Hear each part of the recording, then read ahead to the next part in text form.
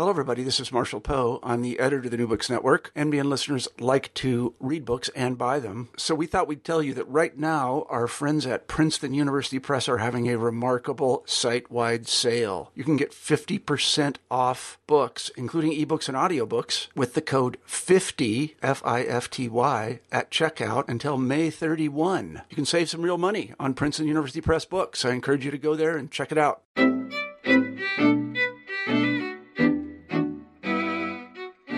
Welcome back to New Books in Jewish Studies. I'm your host, Max Kaiser. We have a great show for you today. With us, we have Rabbi Mark Glickman, who has served at congregations in Ohio, Washington State, Colorado, Louisiana, and now in Calgary.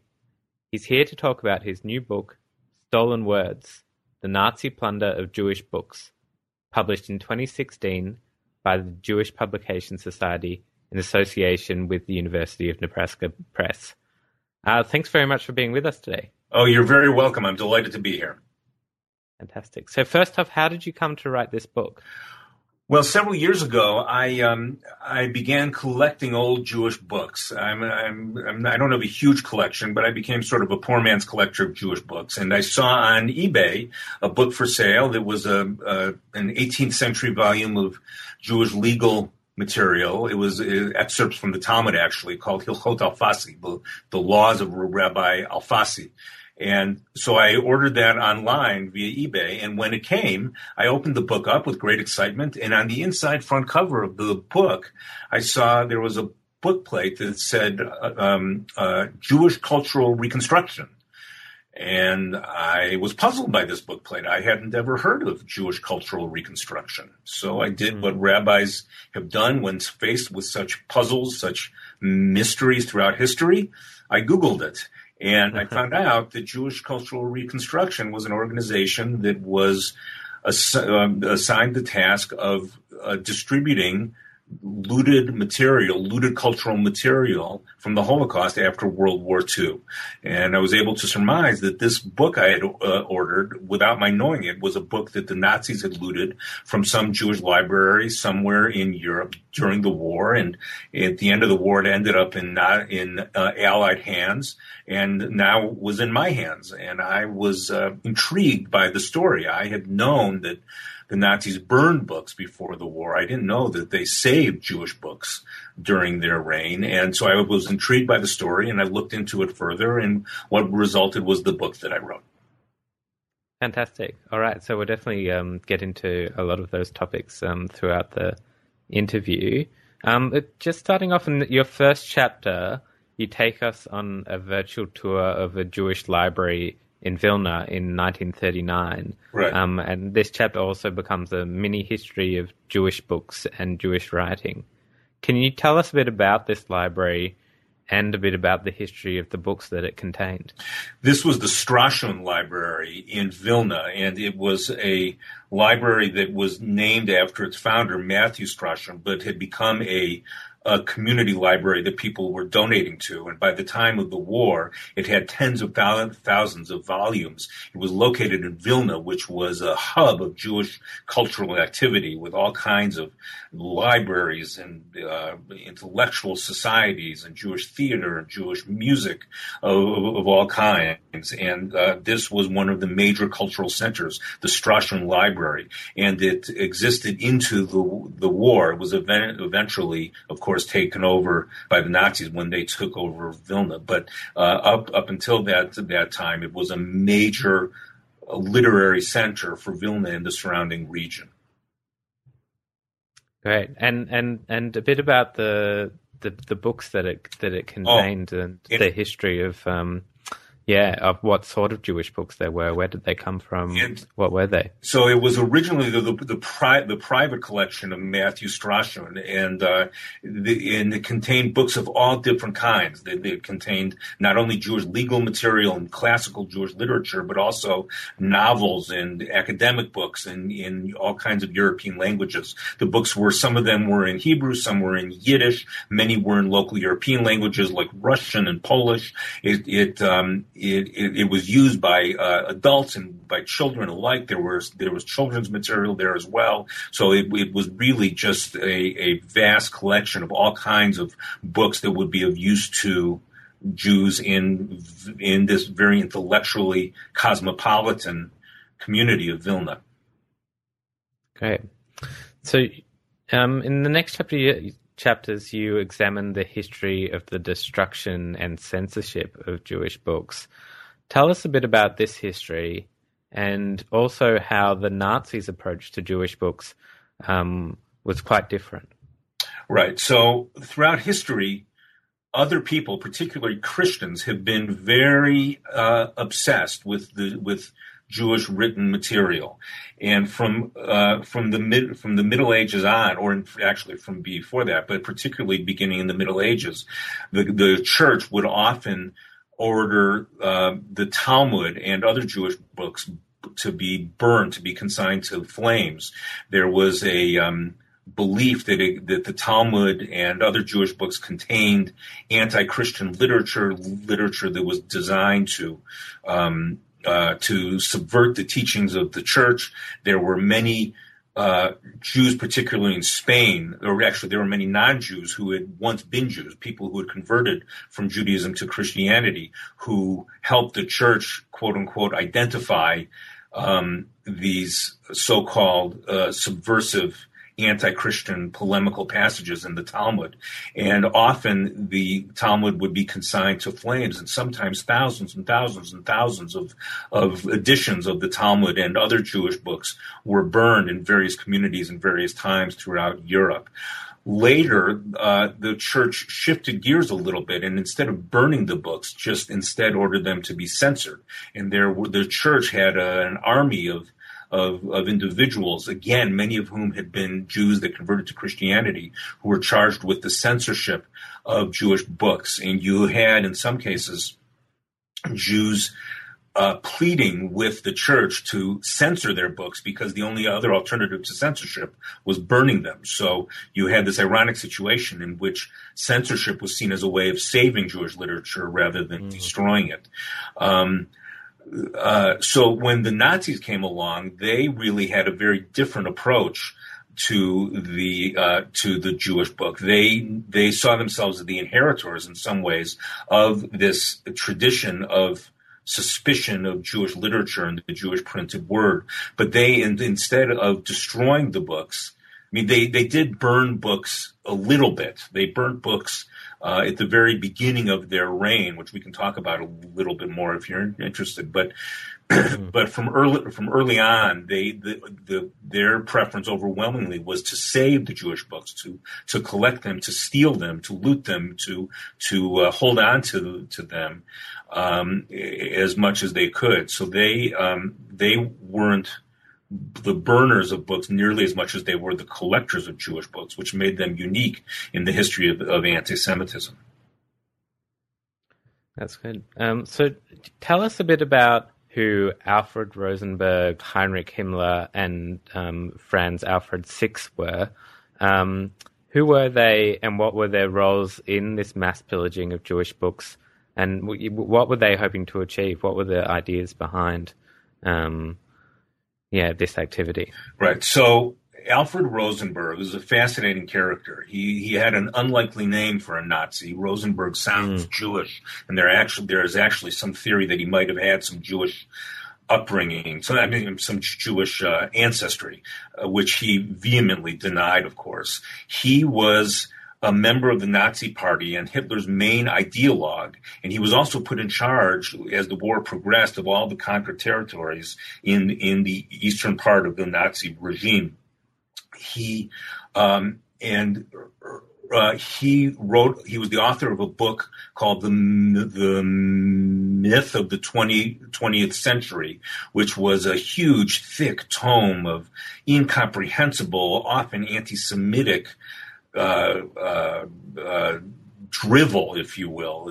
It was one of the most popular books in Nazi Europe. It was second in sales only to Mein Kampf. Rosenberg was the guy that Hitler turned to for his ideological work and for his intellectual scholarly work.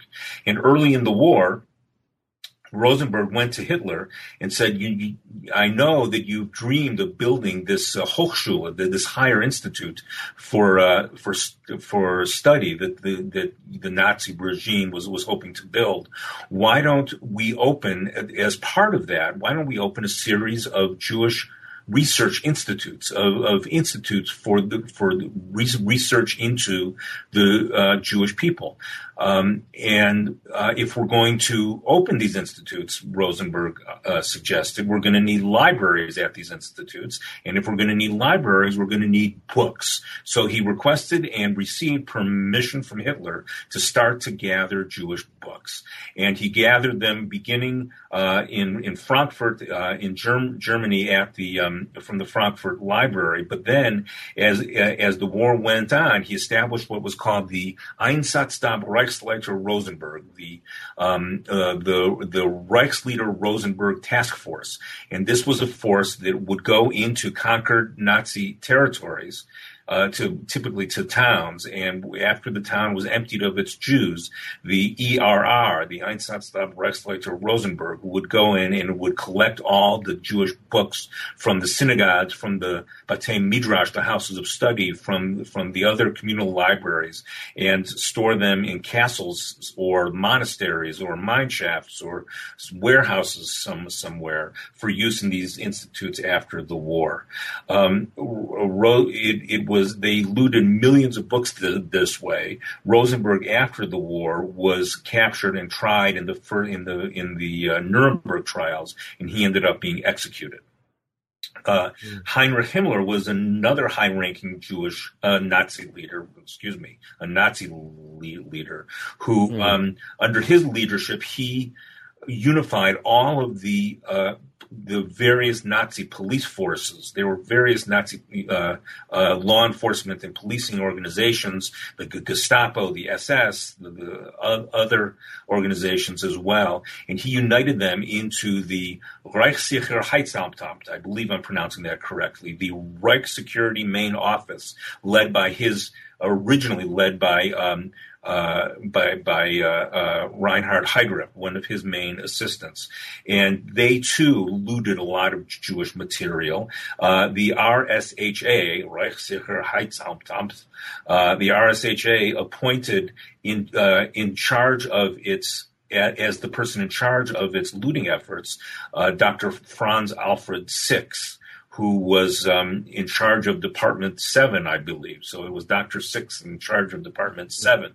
And he was, I think it was Department 7. And he was a mid-level Nazi official, a scholar who was put in charge of the RSHA's efforts to loot these books. So you had these two major organizations, the ERR and the RSHA, both looting massive amounts of Jewish books. And there were other organizations within the Nazi regime as well. And it made for just this veritable orgy of Jewish book looting that resulted in what could arguably be called the largest collection of Jewish books in history. And it was the books that were collected by the Nazi regime as they made their way through Europe, looting and pillaging Jewish communities wherever they could.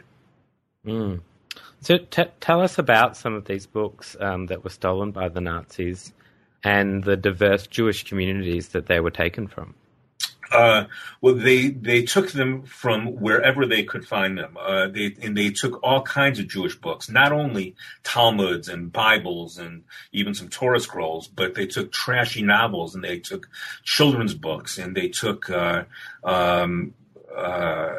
really anything they could get their hands on. So, for example, some of the libraries had in their collections fragments from the Cairo Geniza, which was the subject of the first book I wrote. This was a massive treasure trove of Jewish manuscripts that was discovered in the 1890s in an attic above a synagogue in Cairo, Egypt. And there were collections of manuscripts from this from the Cairo Geniza all over Europe, and some of the material that was looted were fragments from the Cairo Geniza, priceless medieval manuscripts that were really one of a kind.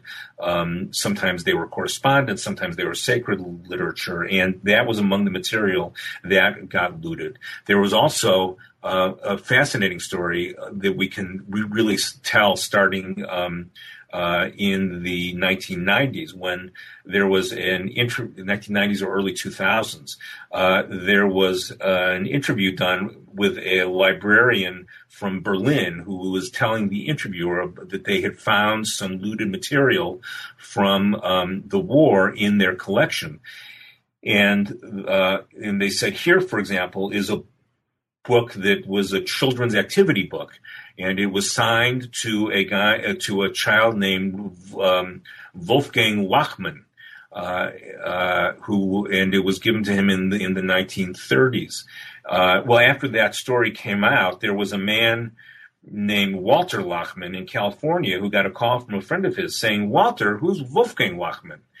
And he said, "Well, that's me. That was my name before the war." And it turns out that Wolfgang, now Walter Lachmann, had lived in Germany before the war. And when the war started, he lived with his grandmother. His parents had both died. He lived with his grandmother, and they were deported to the concentration camps, and they had to leave their books behind. And one of the books was this activity book that a teacher had given him in one Hanukkah during the 1930s. And the German government gladly, with great ceremony, returned this book to Walter Lachmann as soon as they were able to identify that it was his. So there were all kinds of books that were looted, from the precious to the very mundane. Mm. In chapter 6, you discuss the resistance to this book pillaging. Tell us a bit about this, and particularly about the paper brigade in Vilna. So obviously, not all books, the Jews didn't give all their books willingly and enthusiastically to the Nazis. And when they could, they hid their books from the Nazis. And one of the most wonderful examples of this, one of the most inspirational examples of this, was the so-called Paper Brigade, which was a group of people in Vilna, which we mentioned earlier. As the war progressed, the Nazis looted a lot of material from Vilna and the surrounding area, and they eventually began processing it at what had been the headquarters of YIVO, the Jewish Scientific Institute. That was outside the walls of the ghetto in Vilna. And the person who was in charge, a man named Johannes Pohl, a Nazi scholar of Judaica, actually, conscripted a group of Jewish laborers from the Vilna ghetto to help him sort through this material. So every day they would troop these Jewish conscripts from the ghetto to the former YIVO headquarters, where they would help process this material.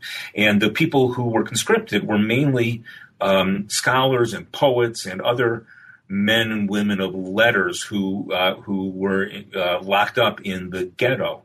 And some of them had spent a lot of time hanging out at YIVO before the war, and now they were being forced to go there and help the Nazis with their Jewish looting project.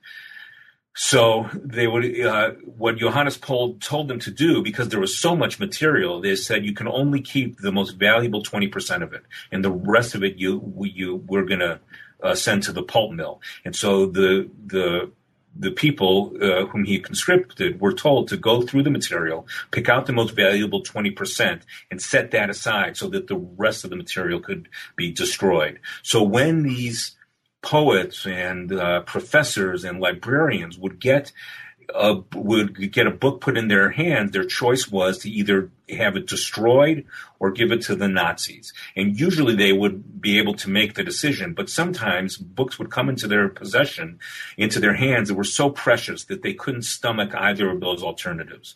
And so when that happened, what they started to do was to sneak the books with them back into the ghetto at night for safekeeping. And they would hide them in their homes, in one case in an underground cavern that somebody had dug underneath their home for a sick relative. And so what you would have at the end of the day were these laborers heading back from Yivo into the ghetto with their clothing stuffed full of these precious Jewish books, and some of it was very valuable material. Eventually they realized, and they called themselves the Paper Brigade. And somebody said to them, you're risking your lives, and it's just for books. What kind of nuts are you? And one of the members of the Paper Brigade said, well, these books, they don't just grow on trees. Eventually, they realized that process was too slow, and they were able, during their lunch hour, they were able to distract the guard. And while the guard was distracted, they would hide the material above the ceilings and in hidden corners of the Yivo headquarters. Sadly, the Yivo headquarters got bombed out by the end of the war, and much of the material was destroyed. But they were able to save some of it, and what they could save was eventually sent to the Yivo, to the newly relocated Yivo headquarters in New York after the war. Hmm. You then discussed the rescue of these books at the end of the war. Tell us about how this happened, where the books were taken to, and how in this initial stage they were sorted and distributed by the U.S. Army. Right. So the Nazis during the war had stored the books in wherever they could. They stored them in, as I said, in castles and monasteries and mine shafts and all kinds of places. As the war went on and the size of their territory diminished, much of the material was sent to a couple of very large collection sites. So in Germany, much of the material was sent to the small town of Hungen, where they were able to store millions of volumes in the castle and the surrounding buildings. There was another city in Poland called Ratibor, where similarly they stored a lot of the material that had been in the East. After the war ended, the Nazis discovered these and the other storage spots that the Nazis had chosen, and the material that was in the American zone, at least, was sent to a collection depot that was eventually called the Collection Depot in Offenbach, just across the Main River from Frankfurt.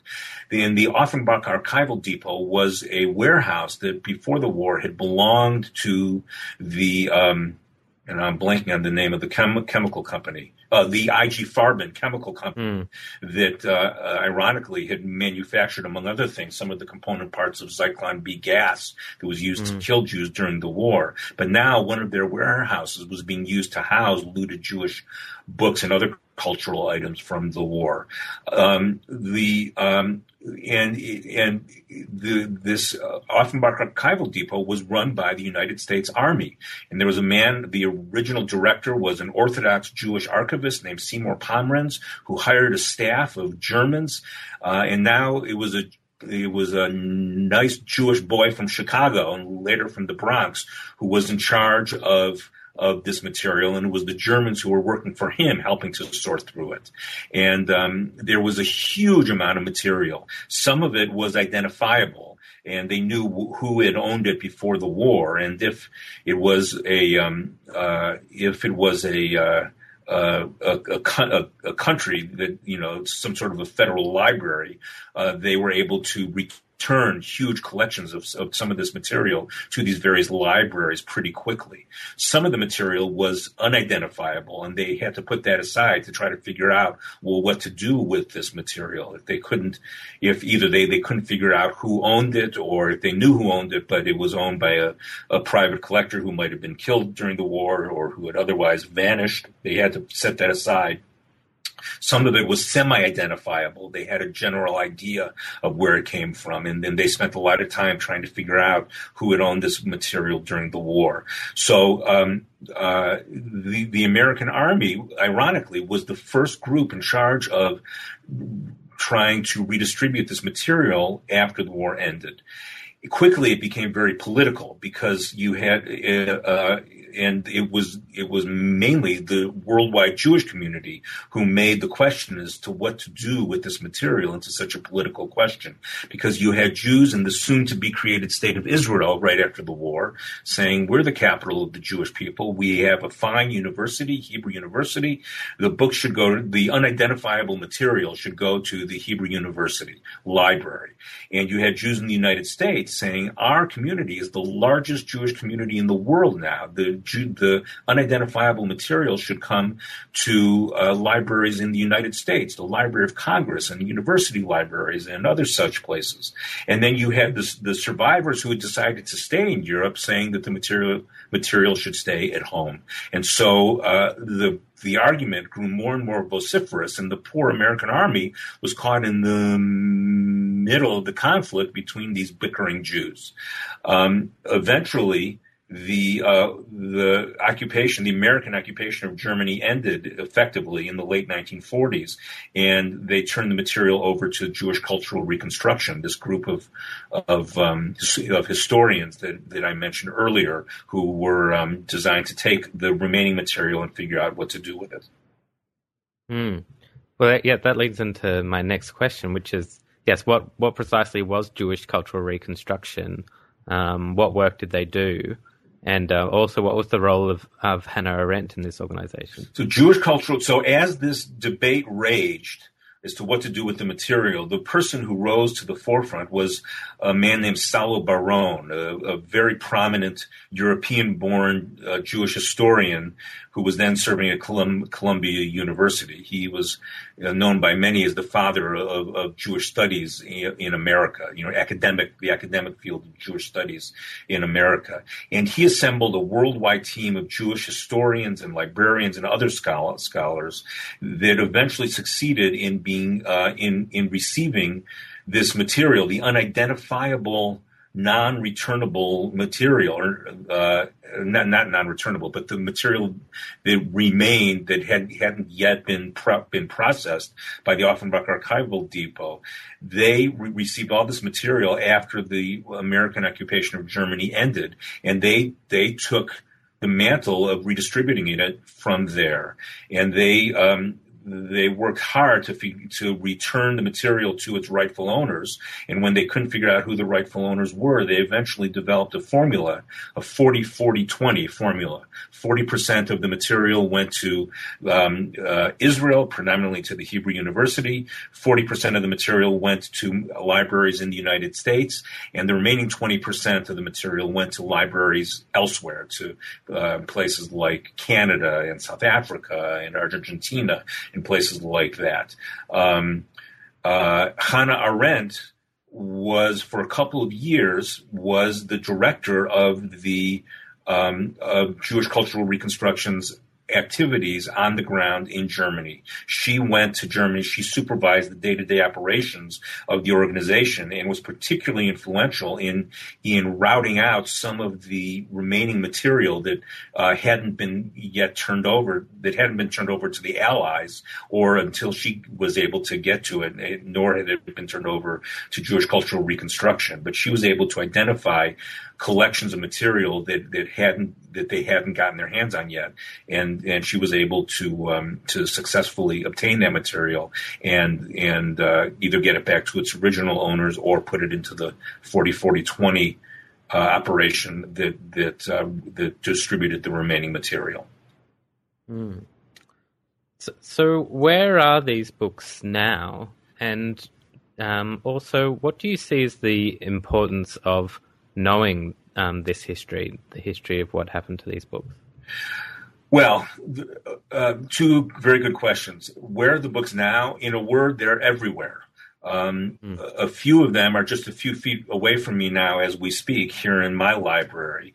They are in libraries all over the world. They come up for sale regularly in places like eBay and other places. And in fact, I think you can go on eBay now and find a couple of books that have the Jewish Cultural Reconstruction bookplate in them.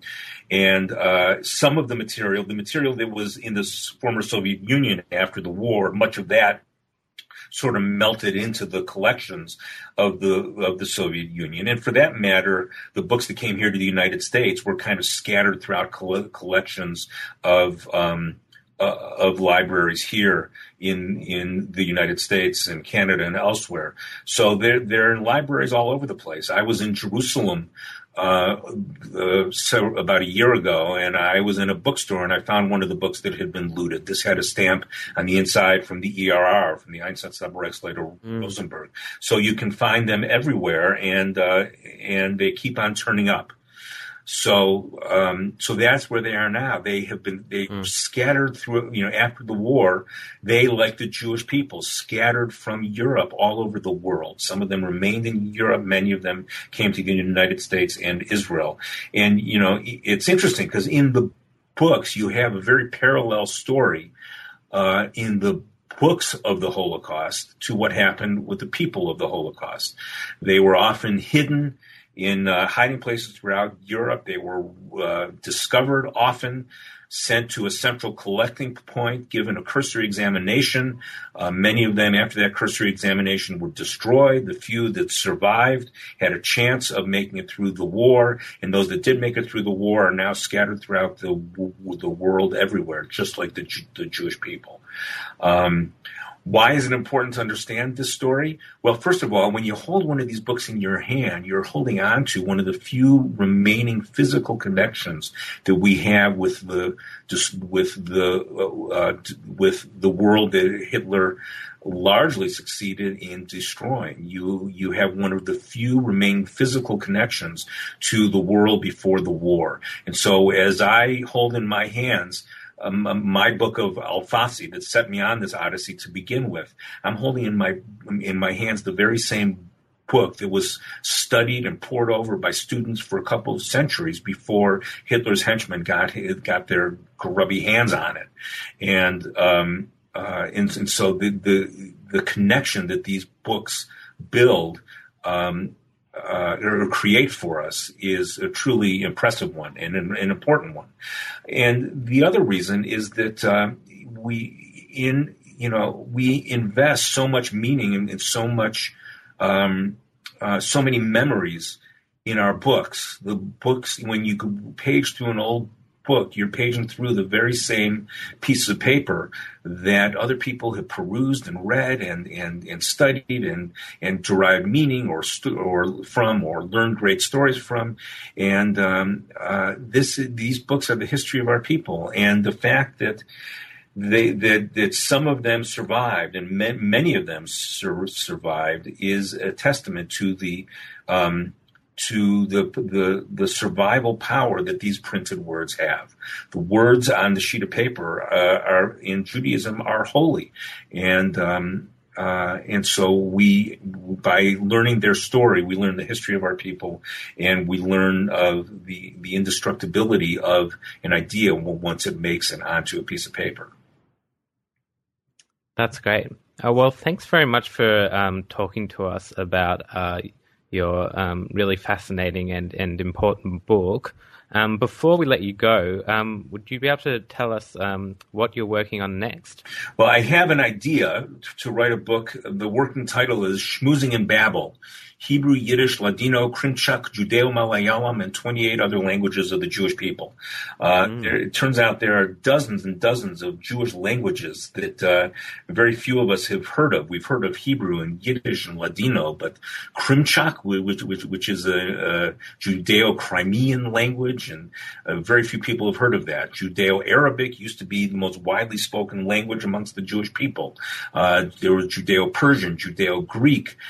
Some people even suggest there's a language called Judeo-English, and so I would love to write a book on that, and if the circumstances of my life will allow for it, I'm going to do just that. Right now, I'm newly serving my congregation here in Calgary, so I've had to put that aside. But when my time frees itself up, I'm looking forward to turning to a book on Jewish languages.